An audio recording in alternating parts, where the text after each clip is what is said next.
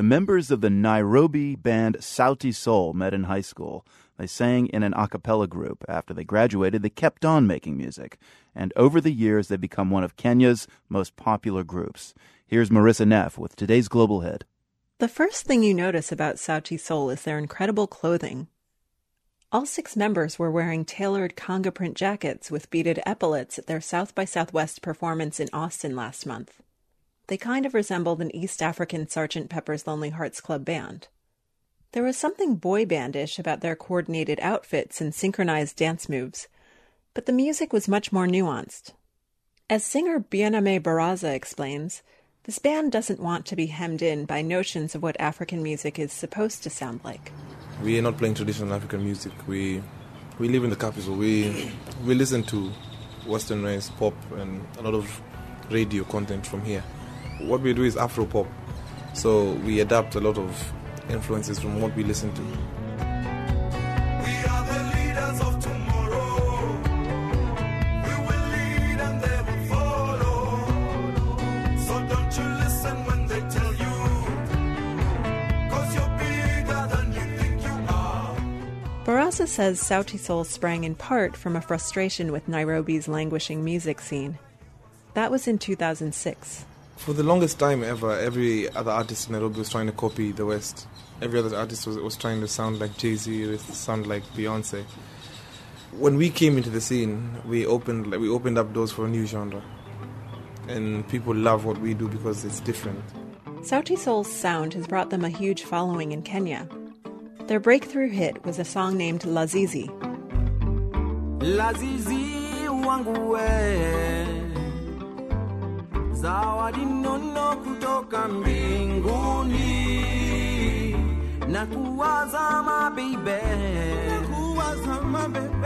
nikikuwaza usiku silali. The Swahili lyrics describe a young guy who can't afford to take the girl he likes out on a date. Finally, he saves enough money to buy her a coffee. The storyline's a bit corny, Baraza says, but it resonates with Kenyans. Because of the innocence of the song, it's in the story. Yeah.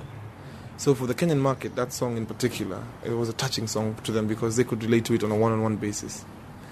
And after that, we did Blue Uniform, and everyone could relate to Blue Uniform because the song, like Blue Uniform, is about the policemen and how they harass, young people on the streets. What are you doing walking around at this time?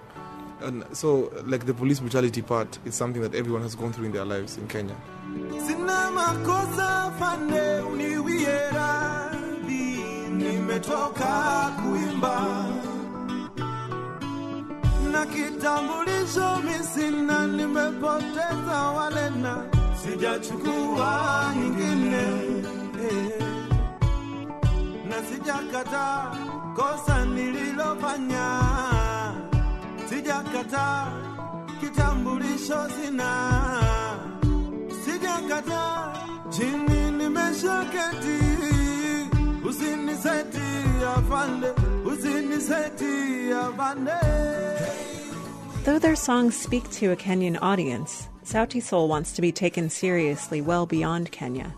Singer Willis Chimano told me that one of their dreams is to open for Coldplay, or to be nominated for a Grammy in a, quote, non-African category. No African artist has crossed over properly. I think there should be that level of balanced playing field, and that's what we want, and that's what we're hoping to make happen. To be able to be put in that field where we can earn proper respect, So that's what we mean by like a proper crossover.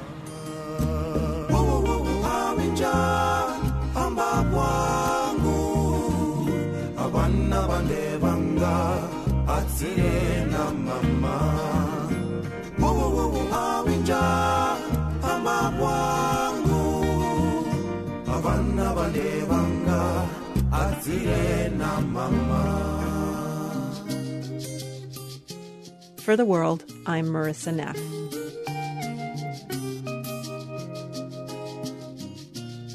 That's all for us today. From the Nan and Bill Harris studios at WGBH in Boston, I'm Marco Werman. Thanks for listening.